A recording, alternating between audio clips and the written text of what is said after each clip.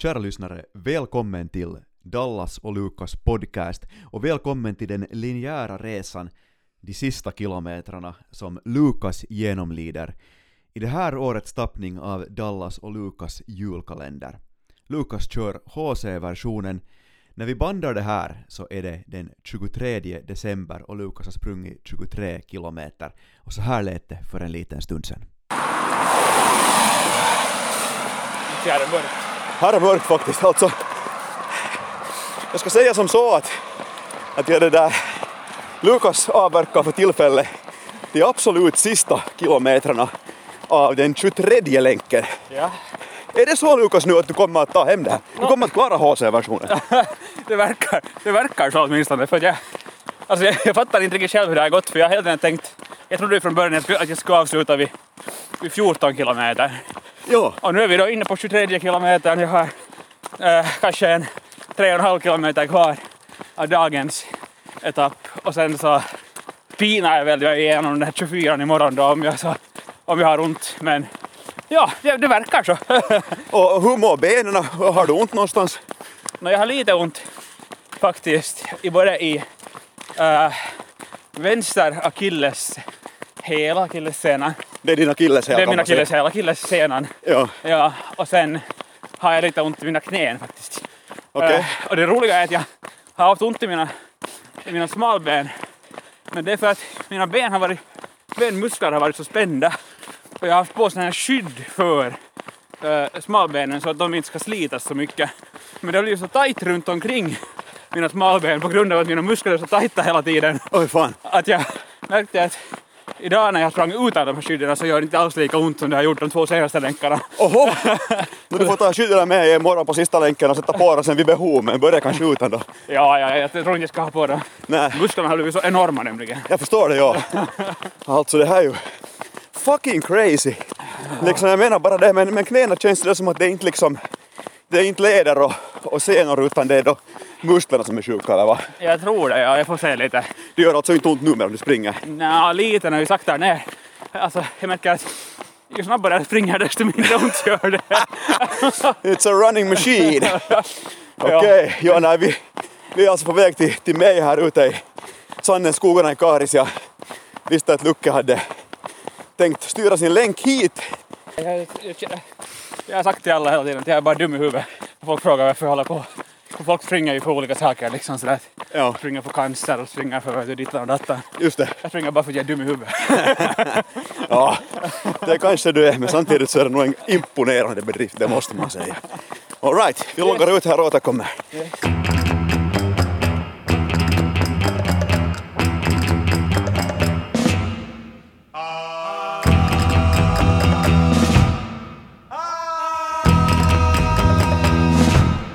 Ja, Lucke, vi har en flaska här.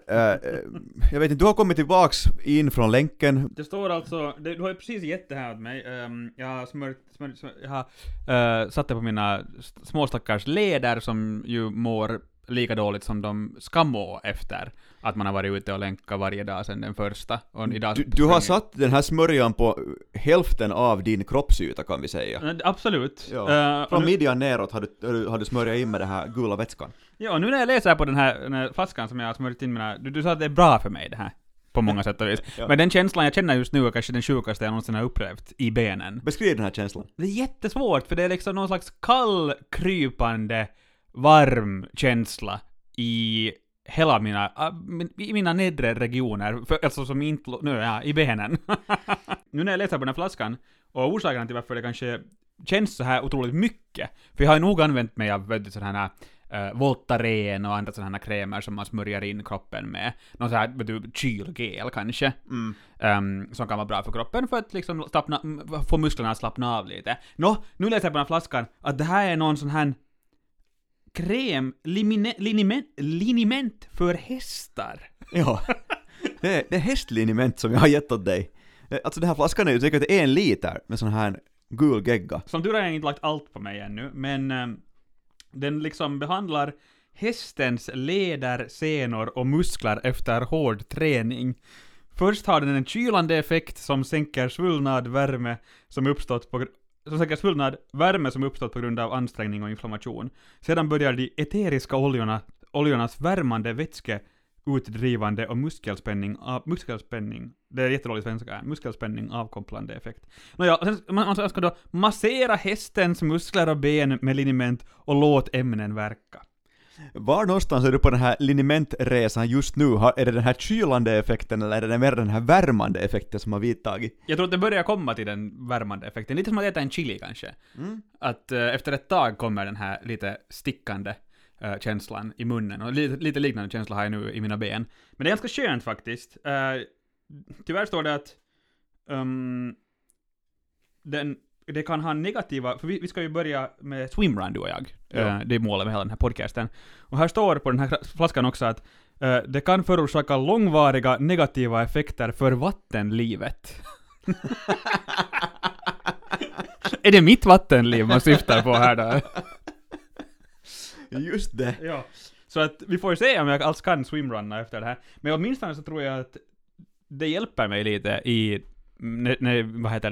min 24 imorgon, att jag har satt på det här hästlinimentet. Just det. Jag har faktiskt använt det på mig själv också. Jag tror att jag har inte egentligen så hemskt många... Du har inte börjat gnägga eller något sånt? Nej, jag har inte så hemskt många hästkompisar så att jag har inte kommit åt att använda det på en häst ännu, men på mig själv nog faktiskt ett antal gånger. Det var en kompis och före detta kollega till mig som tipsade att det här är rena hälsokuren, det här hästlinimentet, så att det där... Vi får se om jag kommer upp ur sängen imorgon eller inte. Vi får se, ja.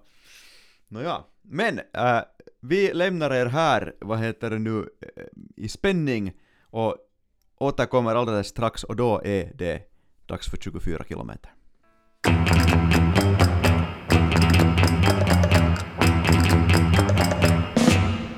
Så grydde julaftons morgonen den 24 december och jag beslöt mig för att stanna hemma trots allt för att ännu vila mitt knä som ju tog lite skada här under mitt försök att genomföra den här liberala versionen av julkalendern. Här i december jag fick ju avbryta för en vecka sedan. Jag ville inte riskera någonting, men Lukas försåg jag med ett rejält morgonmål, karelska piroger, en banan, kokta ägg, och så fyllde jag min löparryggsäck med vatten och skickade iväg honom tillsammans med min fru Rosmarie som joinade in på de första 15 kilometerna av Lukas 24 kilometers sista länk. Efter ett tag kom Rosmarie tillbaka hem och jag hoppade i bilen för att köra ikapp Lukas och fånga in honom alldeles där när det bara återstod några kilometer. Och då stötte vi också på en hejaklack. Fundera, här har du tomteluvan. Här har du tomteluvan för de sista kilometrarna. Okay. Hur är filen nu? 4 kilo kvar. Jag har tänkt här hela vägen att det är nog ganska otroligt. Det måste man nog säga. Och nu också, de sista kilometrarna har gått jättemycket snabbare än vad jag tänkte på. Du har god fart på dig. Ja. Jag har varit nere i 5.45 i takt här. Men herre, just det. Och men det är nog för att jag inte vet att jag inte behöver springa imorgon. Du kan ta ut allt nu här sista. Men vad heter det nu? Jag hörde här av Rosmarie att ni hade haft en kiva länk där. Ja, det var jättefint. Just det. Men jag kunde tro att Karit var så fint. Och där är en hejaklack framför mig. Ser du? Jag tänker på tomteluvan nu då också. Naturligtvis. Ser du, de har riktigt flaggor och allt. Titta. Vad nice. Heja Lukas! Jag kan inte stanna, mina ben håller inte. Hej då, god jul! God jul! Ja, om jag stannar så mina ben, de går sönder. God jul! Vi springer här rakt över järnvägsbron i Karis. Hejaklacken, det var väl det bästa, va? En hejaklack vilket här på slutkilometrarna. Ja, det var det bästa faktiskt.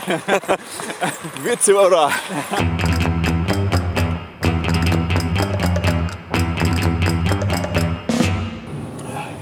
Och jag lämnade Lucke där på järnvägsbron i Karis där han sprang över.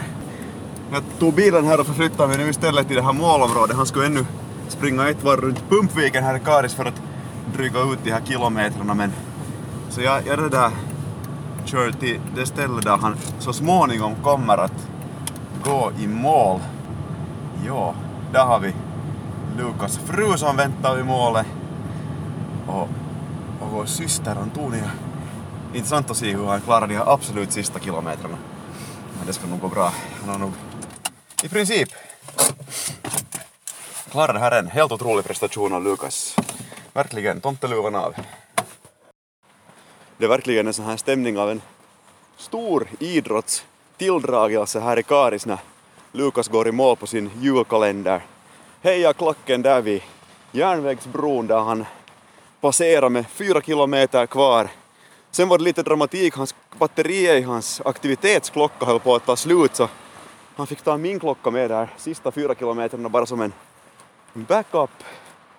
Och det där, nu står vi, jag, vår syster Antonia och Lukas fru Mikaela står här utanför mina föräldrars hus där vi alla ska fira jul ikväll och väntar på att Lukas ska gå i mål från sin monumentala utmaning.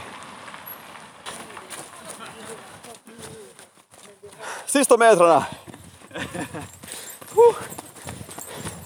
Det är väl 24 den. Ja, det är väl 24 den. Du tog lite extra här. Jag tog lite extra tänkte jag. Ja. Vad ska man... Oj. Grattis!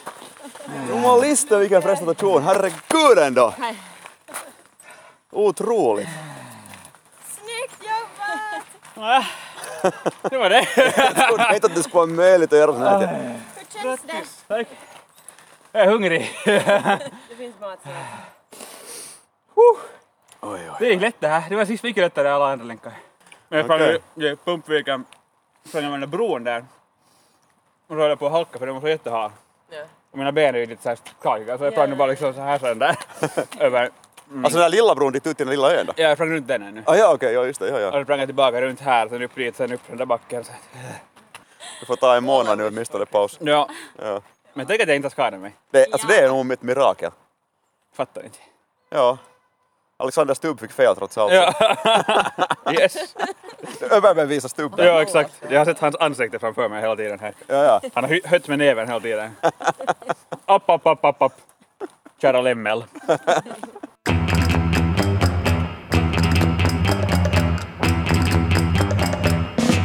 Och här omgiven av sin hejaklack så får vi lämna Lukas. Jag tror att det är lite stretching som gäller för vår hjälte och kanske ett nytt lager hästliniment. Så ska han väl snart vara helt återställd igen efter den här monumentala utmaningen Dallas och Lukas julkalender hardcore-versionen. Efter årsskiftet så är förstås Dallas och Lukas podcast tillbaka och då är det nya utmaningar som gäller. Men nu önskar vi er en riktigt god jul och ett gott nytt år så hörs vi sen.